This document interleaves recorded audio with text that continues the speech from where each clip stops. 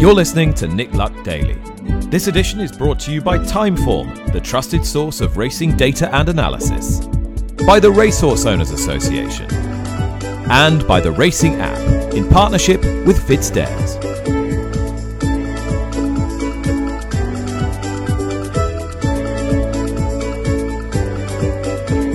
Hello, welcome to the show. Thursday, February the 29th. Still grey, still damp here in TW11, but we are now getting closer. There is a palpable sense of excitement in the air as Cheltenham is less than 2 weeks away. Jonathan Harding, award-winning writer from the Racing Post, is my guest this morning. Jonathan, I suppose we better start, hadn't we, with the latest Constitution Hill update. You're enjoying these, aren't you? The flow of information coming from Seven Barrows is free. Yeah, and I think that's something right off the bat that Nicky Henderson should be commended for. The communication around Constitution Hill with these social media updates has been fantastic. I think it's the type of thing that punters really respect and really want. It was a slightly more upbeat bulletin yesterday, although you must say it still remains a big doubt that he does turn up at the festival.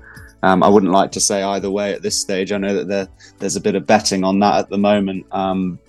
Like everybody, it would be brilliant to see him there because he's the best jumps horse in training and we want the best horses at Cheltenham. But it has sort of enlivened that champion hurdle market, the doubt around him. So one to watch, and I know there's a key scope taking place on Friday that will shed a little bit more light on how likely he is to participate. Fingers crossed that he's able to.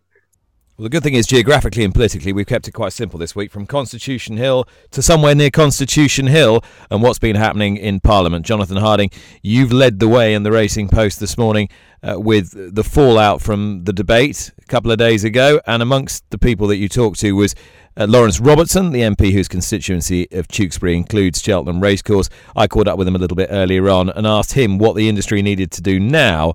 The debate had given us the platform and some momentum. I think a number of us were disappointed that the Minister was only able to really read out a prepared script and not really respond to the points that were raised in the debate. So I don't blame him. You know, he's doing his best. He's had this dropped on him.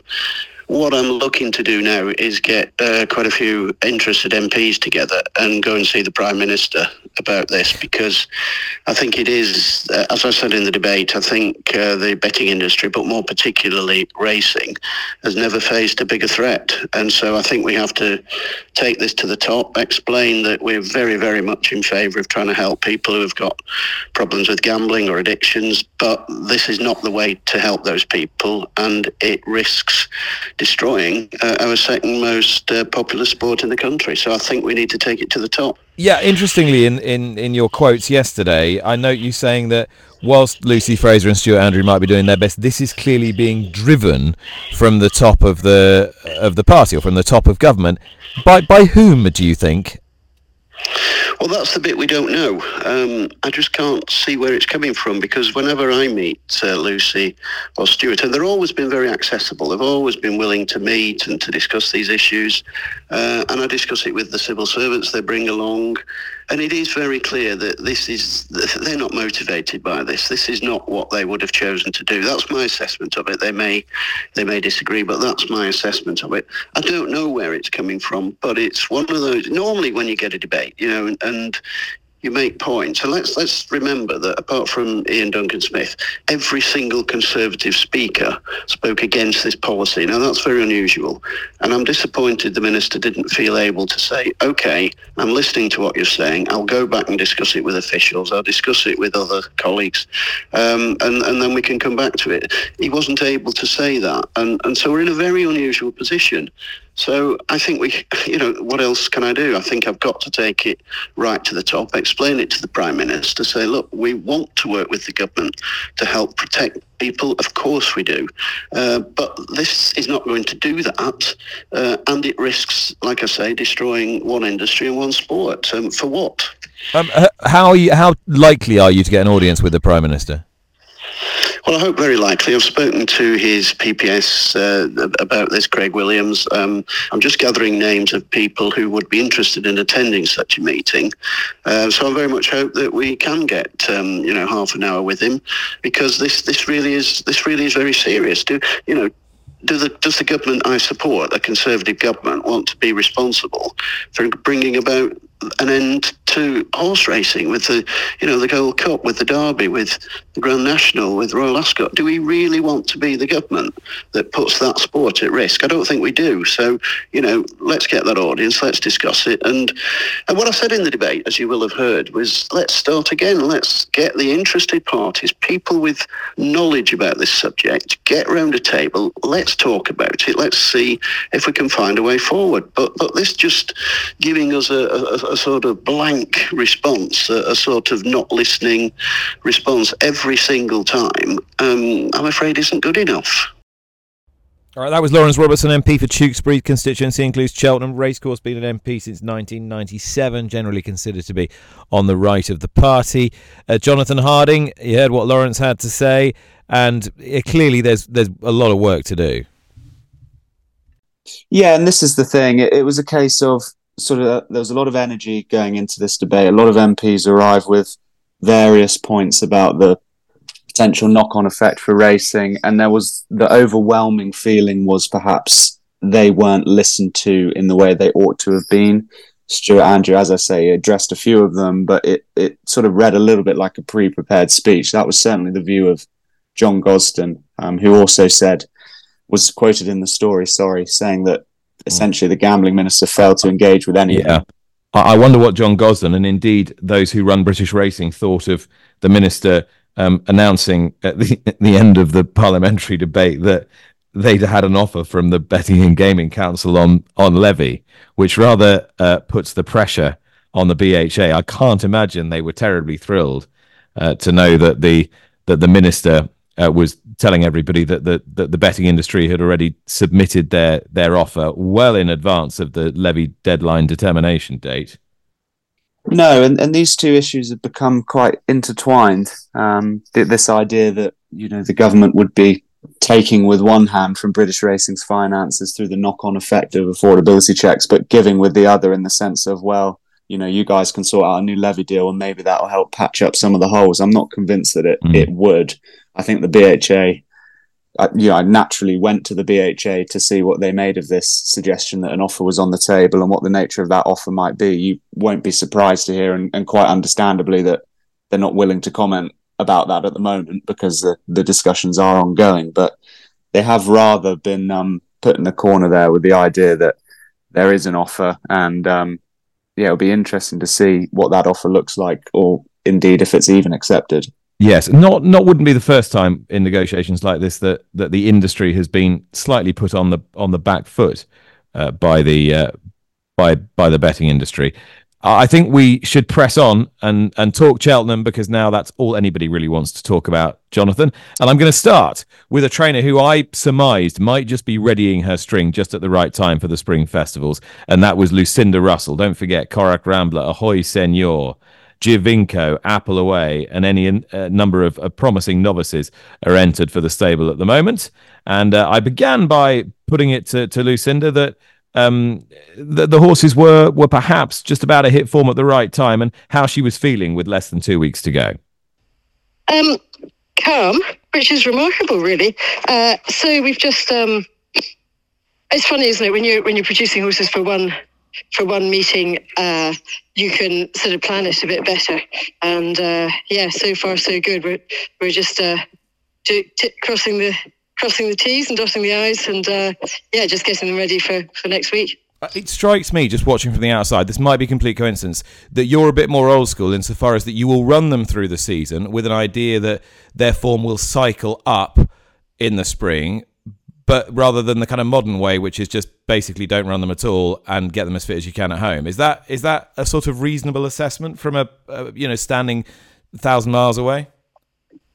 Yeah, I mean, I think it depends on the horse, really. We've got some horses that need racing to bring them on. I think Ahoy Senor is definitely one of them. Whereas Corach Rambler isn't. He ran before Christmas, and he's then going to go straight to Cheltenham. So, it sort of depends on the horse, really. But I think we're very lucky that we know the different horses, and the ones that we're dealing with now we've had for a year or two, so we know what makes them tick and what's the best way for each of them. Are you clear in your own mind now about where Ahoy Senor is going to turn up at the festival? No. So I think as trainer, I think he should go for the 2-4. As half owner, I think he should go for 2-4. But I think the other half owner would prefer to go for the 3 miles. So I don't know if I get extra points for being a trainer for that decision or what way we're going to go. But we'll have to look at it. I think, at the moment, all I'm doing as a trainer is getting him ready for one of the 2 days. There's not much difference in the work that he has. Okay, so it's either the Ryanair or the Gold Cup, and he's in pretty good nick. You're happy with him. What did you make of that run at Ascot? I was delighted with it. I think AP's right. We should have taken on the front runner. We would have had a different result, I think, if we had done. He finished closer to Lompress than he did in the RSA. And he actually was blocked on the turn, so he probably could have been even closer to Lompress. And I don't think, you're talking about running horses close to Cheltenham. It's not totally ideal, but for him, it was a good thing to do. And I think it's just bringing him to a peak for that, for the middle of March. So I was pleased with the run. I don't think he had a horribly hard race. He came out of the race quite well. So I'm pleased about him. And it's funny, everyone keeps saying, a hoist and year. Well, no, they're not saying a hoist and year. No one's talking about him, but I think people should keep him in the back of their minds. He's very much in the front of mind, as is Corrick Rambler, because he's a Grand National winner with probably more ability than we'll ever know. Well, I don't think we'll ever know how much ability he has, will we? Ever? I think you're right. I think only Corrick knows that. But he's just remarkable. And it's funny, Nick, I was looking back at some of the stuff that you and I did with Corrick after the National, and just the joy and stuff that he brings to people. And since that race, he's developed again. It's quite remarkable. He is just a very remarkable horse. Could he win a Gold Cup? I think in the right conditions he could do, yeah. And what do you think those are? What's the perfect setup for him? A fast pace, and for him to still be in touch at the second last. If he's close up there at the second last, he likes Cheltenham. Look, it's going to be the classiest race he's ever running, and there is a difference between Gold Cup horses and Grand National horses, but I'm still quite positive about him. I think probably realistically an each way thing would be the best. Okay. The horses that have got multiple entries are Giovinco and Apple Away. They're in every novice, every handicap, everything under the sun. Are you leaning now? Are you able to kind of crystallise your thoughts on where the best slots for them are? Yes. I mean, the best slot for Apple Away would be the Ultimate, but I don't know if she's going to get in. Right. The best slot for Giovinco is probably going to be the 3 mile novice chase, but we might change our mind to the 2.5 mile. Okay. So but Giovinco won't be in a handicap. He'll be in a weight for age race of either the Turner or the Brown. The only thing is, if Apple Away didn't get in the Ultimate, I'd probably take Giovinco to the Ultimate. Okay, so it's all contingent on whether she gets in, and if she then doesn't get in, does she then go to the National Hunt Chase? Yeah. Okay. Good idea. I think I'm getting it now. I sort of see which way the jigsaw's going. So it really is all dependent on whether she gets in. I mean, Giovinco looked a horse with serious talent at various points. Is he a horse that you're still very hopeful can run a big race wherever you go? Yeah, definitely. I don't know. Is Cheltenham going to be his best track, or is Aintree going to be his best track? I'm not sure, but I certainly am very pleased with how he looks. And you've got quite a few entries that are much bigger prices, the likes of Primoz and Elefante, Inox Allen. Are they all intended runners? No, I think Inox Allen, if it went very heavy, I still might have to try and persuade the owner to run him there. But I don't think that the other two will go. Okay. Lucinda, all the very best. I will let you crack on because I know you were probably in the middle of riding about 5 horses this morning. Appreciate your time. Thank you for talking to us here on the podcast. I'd only do it for you. Thanks, Nick. Thank you very much. I'll put that on the epitaph. Right. Cheers.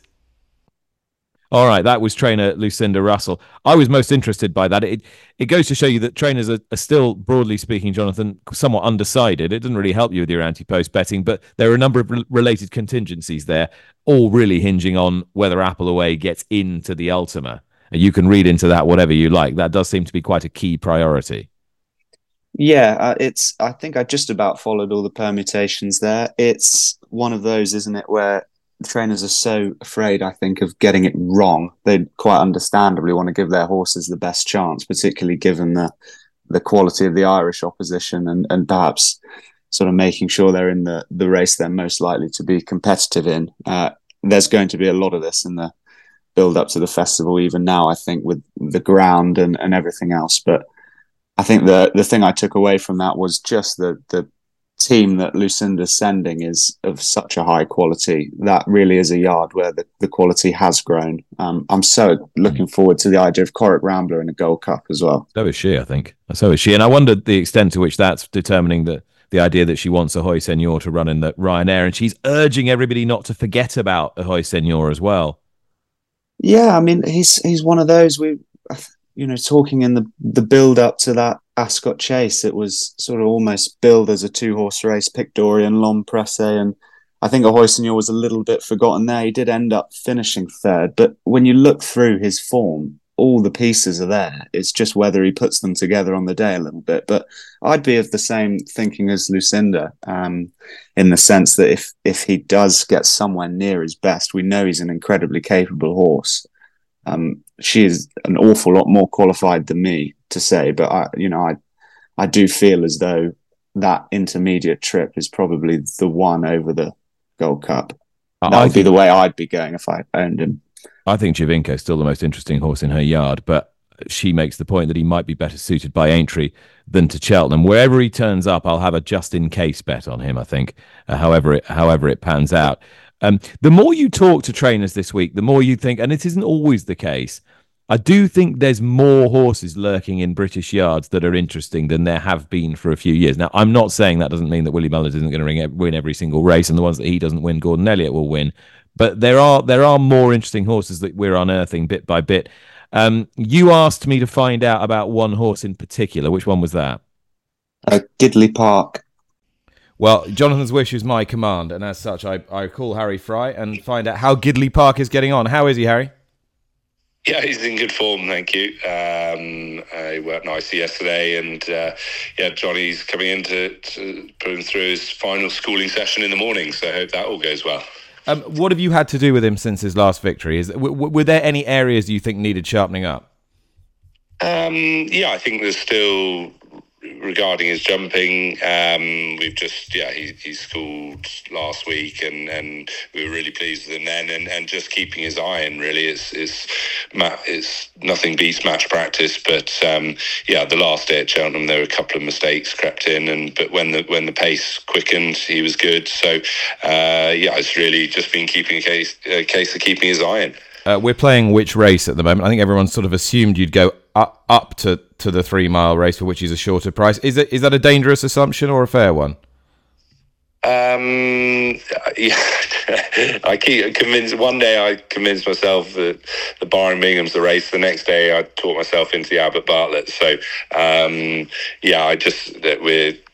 know it's frustrating and people want to know. The owners rang me the other day and said, which day are we going to go? But we just obviously see what the conditions are. I think that'll play a big part, and then we go from there. I mean, of course, he won on the new course, and the Barring Bingham is on the old. If the Barring Bingham was on the new course, it would be an absolute no-brainer. That would be the race we go for. I think the new course suits him well. Still weighing it up. All right, that was Harry Fry talking about Gidleigh Park again, undecided. But I think a lot of people just assumed this horse would go for the Albert Bartlett. But it strikes me that he's actually wanting to run him over 2.5 miles, but is concerned about the tightness of the old course for the horse. Yeah, that was really interesting to hear. And Gidleigh Park, I mean, he was sort of put on my radar because he's looking at it now. He's around 8-1 for the Albert Bartlett, 10-1 for the Barring Bingham. So it looks as though he could be competitive in either, which must be an enormous headache for Harry Fry. I mean, Harry's the only person I've heard pronounce it Barring Bingham, but I like the sound of it now, and I think I might adopt it moving forward. We're still getting used to it a little bit, having called it the Ballymore for so long. And the Neptune. I mean, some of us of a slightly older vintage are still calling it the Son of Lions. But I didn't like to say. Yeah. Well, anyway, the Sun Alliance, Ballymore, Neptune, Bearing Bingham, Barring Bingham, whatever it is, it could still feature Gidleigh Park. I've been speaking to trainer Richard Bandey this morning. He was a pretty busy man, and I think towards the end of this interview, he might have disappeared off over the horizon. But I began by asking him exactly where I found him on this rather damp, drizzly Thursday morning, ahead of a couple of interesting runners at the Cheltenham Festival, including Theatre Man. We're top of Kingsclear on the facilities of Andrew Balding's. We're up at a schooling ground, so just heading out to the schooling ground this morning in a damp and dreary Thursday morning. And who are you on the way to the schooling ground on? Just on a horse called Villanette at the moment, who has got entries this weekend at Doncaster and Plumpton. And would you do quite a bit of your own schooling yourself? Oh God, no, bottle's well gone. No, we've got Harry in this morning, Harry Bannister, and the team at home. So yeah, we've got 4 on the schooling field this morning, and 2 more joining us in a bit. So busy morning. And this link up between you and Harry Bannister is working beautifully. The horses are in terrific form as well. As good a form as you've ever had them? I don't know about that. I think racing's just weakened a little bit in the last couple of weeks, and we found some nice opportunities for them. I've been happy with the horses all season, really. They're being placed, but maybe just not winning as many as we'd like. But no, look, it's nice to have a turn of fortune at this time of year, and fingers crossed that goes on to the spring. We've got some nice horses that I think still got potential to win races and are well handicapped now, ready for the remaining of the season. So fingers crossed. Well, we know one horse who's got loads of potential is Theatre Man, who was second to Ginny's Destiny last time. Now, if Ginny's Destiny is a Grade 1 horse, and if your horse stays the trip in the race that he is as short as 9 or 10 to 1 for, then surely a mark of 137 is generous. What's your assessment? Yeah, look, he's done nothing wrong all season. We've come up against some well-handicapped horse in his first run, so the John Joe O'Neill horse in Cheltenham, and ran a blinder there at the trials day. So I'd like to think we've still got some improvement there. The ground will be dependent on whether we go for the 3 mile or 2.5. Right. If say the ground was decent ground, which do you think would be his optimum distance? I think if we had good ground or good ground, then we'd go for the Ultima just to help him get the trip of 3. And if we were on the softer side, or good to soft, well, then we'd go for the 2.5, which I think is probably his optimum trip. Okay, so the plate, and he's just a marginally shorter price for the plate than the Ultima, but not much in it. No, exactly. I've always thought he's a really strong travelling 2.5 mile horse. But he stayed on really well up the hill at the trials day. But whether that means he'll get the 3, I'm sure he will get the 3. But it's just on how the race is run, really. Slightly getting run away with here. I better let you go. No, you're right. All right, that was Richard Bandey. Don't know what happened to him. He's gone, disappeared. But his horse Theatre Man, Jonathan Harding, would have a pretty good chance either in the plate or the Ultima, and it'll probably be the plate by the sounds of it if the ground is on the easy side. I think you're absolutely right, and it all comes back to that, what I believe is going to be a really key form line going into the festival, that novice handicap chase at Cheltenham, because Theatre Man finished within 3 lengths of Ginny's Destiny, who Paul Nicholls, I know, ranks as one of his biggest chances going into the festival. We're talking about 5-2 chance in the Turners over 2.5. So the fact that Theatre Man was able to get that close, of course, Ginny's Destiny also has form with Grey Dawning having beaten him at Cheltenham over that 2.5 miles. So if that stacks up as well as we think it's going to at the festival, I think Theatre Man really has a fantastic chance on the bare form. Obviously, a lot has to go right on the day, but you can see why Richard Bandey's quite excited about him.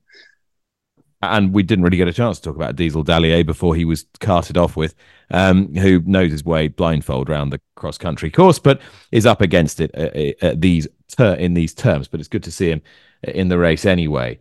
The St James's Place Hunter's Chase is a race that interests me perhaps more than it does you and quite a lot of people, but I think it's a cracker this year.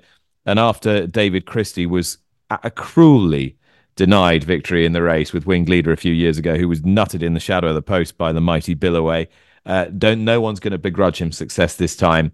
He could be 3-handed in the race with Ferns Lock, Vaucelet and Ramillies. I mean, Ferns Lock we first spoke about on this podcast about 18 months ago. He's He's a lovely horse. He is moving forward at the rate of knots. And I began by asking David Christie, unfinished business in the race.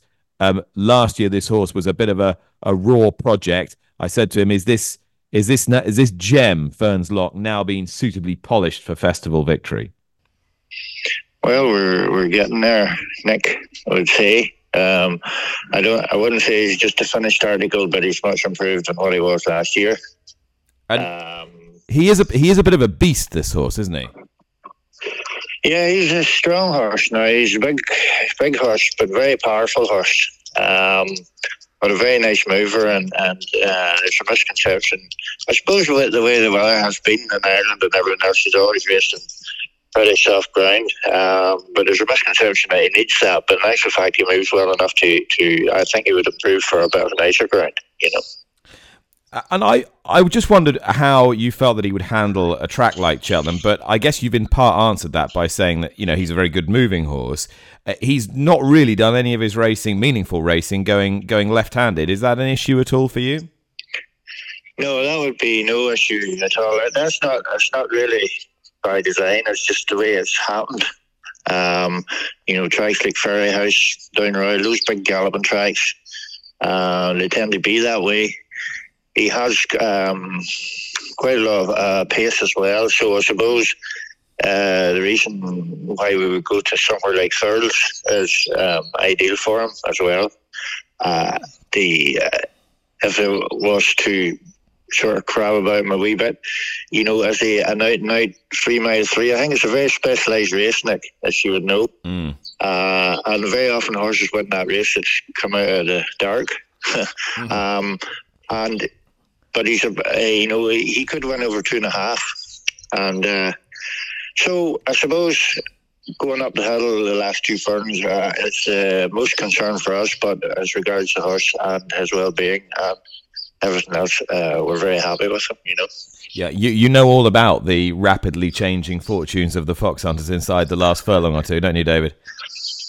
Yeah, well, funny that came up on a clip on Twitter the other day there, and I managed to come across it because I rarely look at it, as you could imagine. Well, I can. And I couldn't believe it. But then when you see Billoway coming again down the Naas, similar sort of thing with the edge on the line and Ramelis, you sort of realise, he has that thing in him to just come with a run from nowhere, you know. He's an extraordinary horse, Billoway, and you know him extremely well. You know all these hunter chasers very well. You've got 2 others engaged in the race at the moment who've got form with him. One of them is Vaucelet, who's been a terrific servant for a while now, and the other is Ramillies, who looked like he was going to beat everything last time, and then was virtually walking over the line. Are you intending to run either of them or both? Yeah, both of them are going to run. All 3 are going to run at this stage. I may as well throw 3 darts as 1 dart, you know. Vaucelet, it hasn't been Vaucelet's year. He had a pretty moderate summer with the weather. He's a real spring type of horse. He loves the sun, he loves the long days, he loves the good ground. If you look through his form, all his good forms and good ground, or reasonable ground. And he's starting to really come to himself, and I'll just go straight to Cheltenham with him.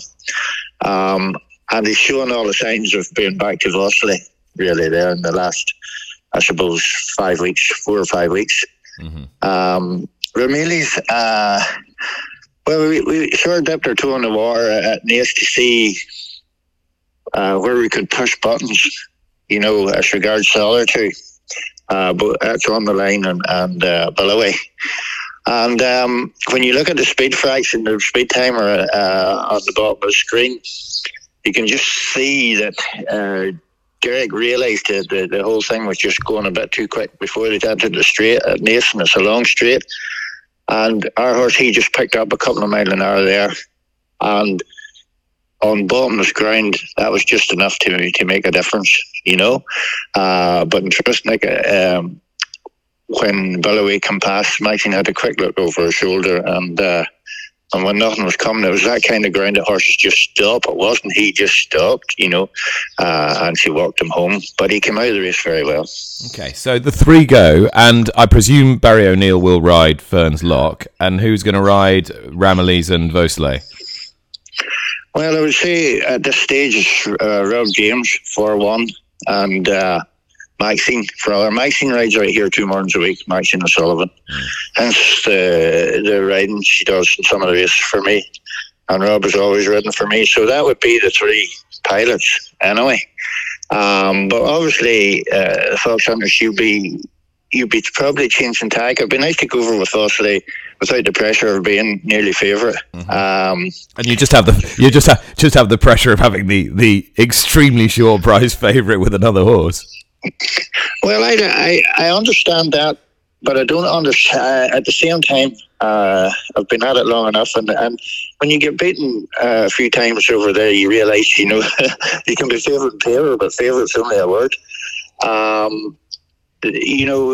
imagine that the English lads will have, horses have a lot of respect for Will Billick and the lad that won it with Premier Magic, Bradley Gibbs, yeah. Bradley Gibbs, those lads really know what they're doing, and they're on home turf there. So, you say favourite, but I don't regard myself as a very, very good horse. He's probably the best of the three of them, but he's still quite immature. But I'm there with a chance, David, it'll be great to see you at Cheltenham. When we spoke around about this time last year, you were pretty unwell. Are you all in one piece now? Yeah, I'm all in one piece. I'm just when you're a trainer, I don't think your head's ever right, Nick. But I don't think outside of I'll ever get better until I stop training horses. But other than that, physically, I'm a little better placed than I was a year ago. Which will be good news for everybody, and it'll be lovely to see you with us in a couple of weeks' time. David, thanks so much. You're very welcome, Nick. Thank you. All right, that was David Christie, and last year, Jonathan, David endured a really nasty bout of ill health. Very popular figure. Love him to get a festival winner. Yeah, and look, those are the stories, aren't they, that you and I and all our fellow press room colleagues are looking out for, because that's what makes the festival so special. I think you do get these sort of, for all we have a lot of Irish domination, for all Willie Mullins might need to hire an extra car to take all his trophies home, there will be some winners like that we can really shine a spotlight on. So I don't think anyone, as you say, would begrudge him. And he's got really good chances there. I think Ferns Lock's very interesting in that race. Yeah, and interesting what he was saying about left-handed, no problem, track, no problem, ground, no problem, trip could be a problem. Is he an out-and-out stayer? And that, I think, will be latched onto by an awful lot of people who are wanting to oppose the 5-2 favourite. And I was very struck by the fact he kept coming back to Vaucelet. No pressure this year, double-figure price. Maybe he's the one out of the Christie 3 that would actually have the best chance in this race, even if Ferns Lock is the most exciting horse for the future.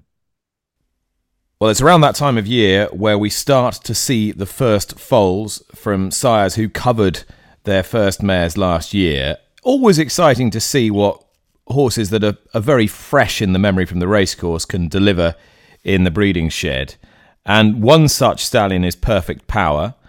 Those first foals are hitting the ground now, and they've caught one or two people's eyes to the point where their better mares are starting to get booked into him. One such client is Robin Sharp from Houghton Bloodstock, and Robin's with me now. Robin, I guess when it comes to selecting stallions for mares, selecting a stallion who's in his second season covering has some attendant risks, but at least you've seen some of those foals knocking around, and you've been quite pleased with what you've seen. Yeah, I mean, Perfect Power is going to be hopefully the perfect example of a horse in his second crop. He was a horse that obviously was very precocious from the outset, because he was a good breezer. He was bought by a very good judge in Richard Brown, and I don't think the horse ever disappointed, really. When he got his conditions, he won on fast ground, he won on soft ground, he could quicken off a very fast pace, and he showed all the attributes of a top-class horse. And he's a horse that he was a better racehorse than his father, a better racehorse than his grandfather, and you don't actually get that very often. And he's what everybody wants at the moment, speed. So why shouldn't he succeed? Speed is one thing, but as you've identified, class is equally, if not more important. There's no good having a fast horse if that fast horse doesn't have the requisite class to be a stallion. At least with Perfect Power, you know that he does have that. Yeah, and he won up to 7 furlongs. I mean, he won the Greenham when they were obviously trying him to get a little bit further.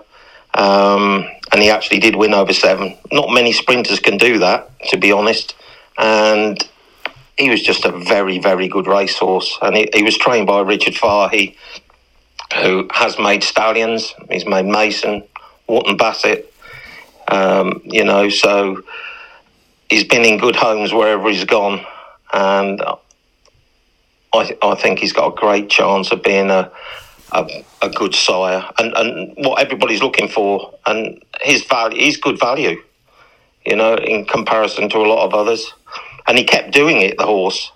Every time he went to the races, he performed virtually, and except for his last 2 runs. But he is a good sire. He's going to be a good sire, I'm sure he is. Our dad is an underrated horse, and I think he might be better than him. So what are you sending him, Robin? Pardon? What are you sending?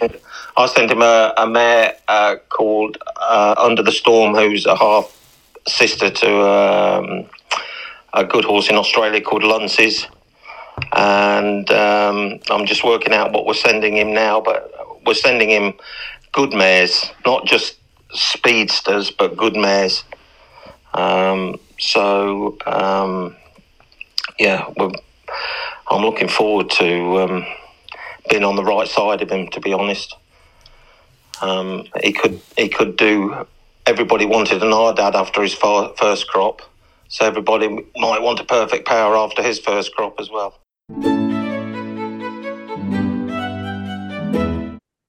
Okay, well, Thursday, we normally focus on the racing in Dubai, which normally takes place on a Friday, but this is one of the great staging posts of Dubai racing this week. It's Super Saturday, so let's focus on what we can enjoy. It's a great evening's racing in its own right, but obviously it's also a big stepping stone to World Cup night. Laura King joins me now from Dubai, where she's nipped out of the press conference. It's all right, you're not going to miss anything, are you? Let's face it.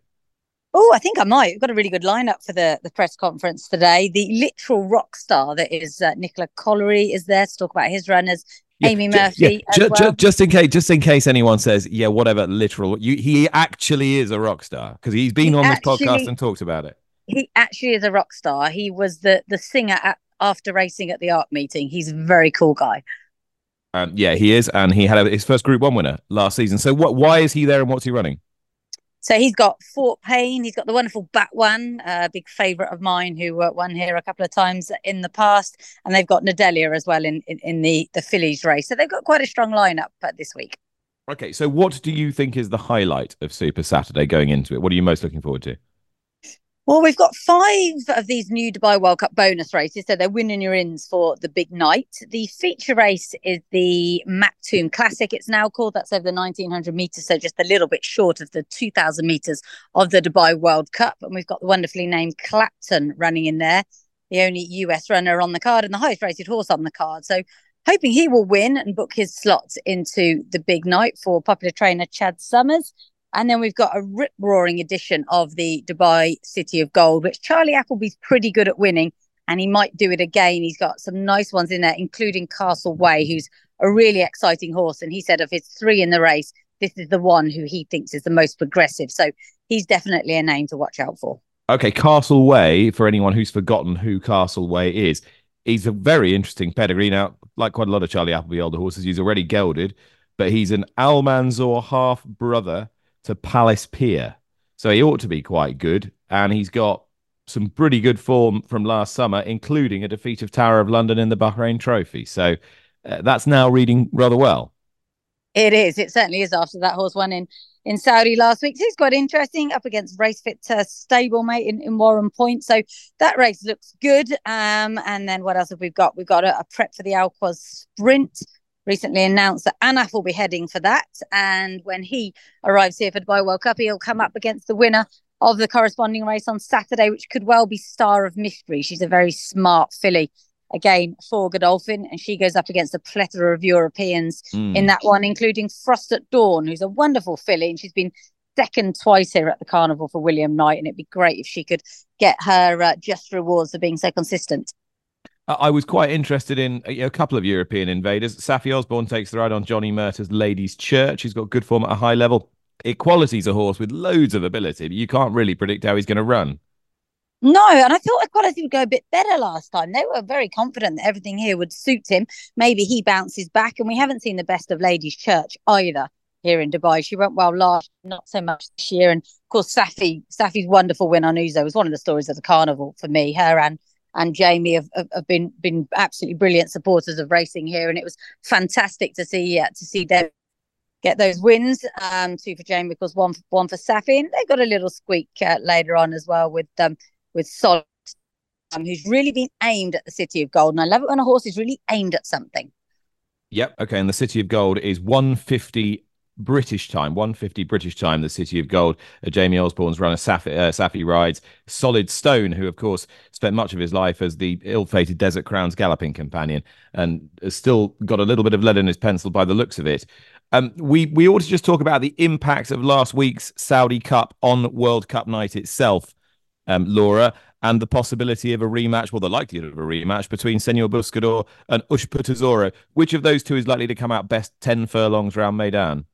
Oh, it's so tricky, isn't it? All depends on the pace, but of course they're both closers. It's absolutely intriguing. They're both here. They both had a little dodder around the track. They obviously haven't done much, but they're here. They're having a look around. It's actually wonderful from a Dubai perspective that we get these fantastic horses here so early. In the old days, they'd only ship in a few days before the race, but now they're here for a good sort of 3-4 weeks in the build up to the Dubai World Cup. So I love that, and I still think Derma Sazagaki might be the one, but Ushpa Tesoro and Senor Buscador clashing again is absolutely fascinating, up against Kibir Khan, who skips this weekend and therefore goes into the big one fresher than the others. Another intriguing angle. And what about the fallout from the Saudi Derby? Is that likely to have any impact? Forever Young is just the horse everyone's talking about, isn't he? That was a remarkable performance. Bookham Dano's gone home, so he doesn't have him to beat again. That horse is here as well, Forever Young. So he is going to be very hard to beat. I'm not sure that any of our local horses are up to giving him a race. Their connections will probably disagree, but he looks an absolute monster, doesn't he? Laura, thanks so much. Great to speak to you. Bye. All right, that was Laura King with her thoughts on Super Saturday at Meydan this weekend. Jonathan Harding has been with me throughout, and he has a tip for you for today.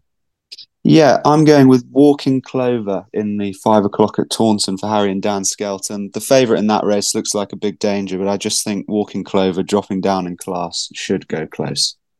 Great stuff. Jonathan, thanks so much for your time today. Thank you very much for listening. I hope you enjoyed that as much as I did. Don't forget, if you do enjoy these podcasts, and I'm sure you're enjoying all the ones leading up to Cheltenham, do leave us a rating and a review wherever you consume your pods. And don't forget that if you get your podcast on the racing app, and if you don't, why not?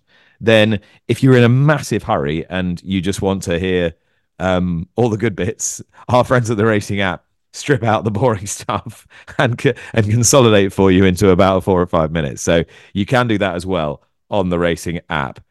We will be back again tomorrow. Thanks so much for your time. That was Thursday, February the 29th. Happy birthday to anyone whose birthday it is. You don't get told that enough. Bye for now. You've been listening to Nick Luck Daily, brought to you by Timeform, the trusted source of racing data and analysis, by the Racehorse Owners Association, and by the Racing app in partnership with FitStairs.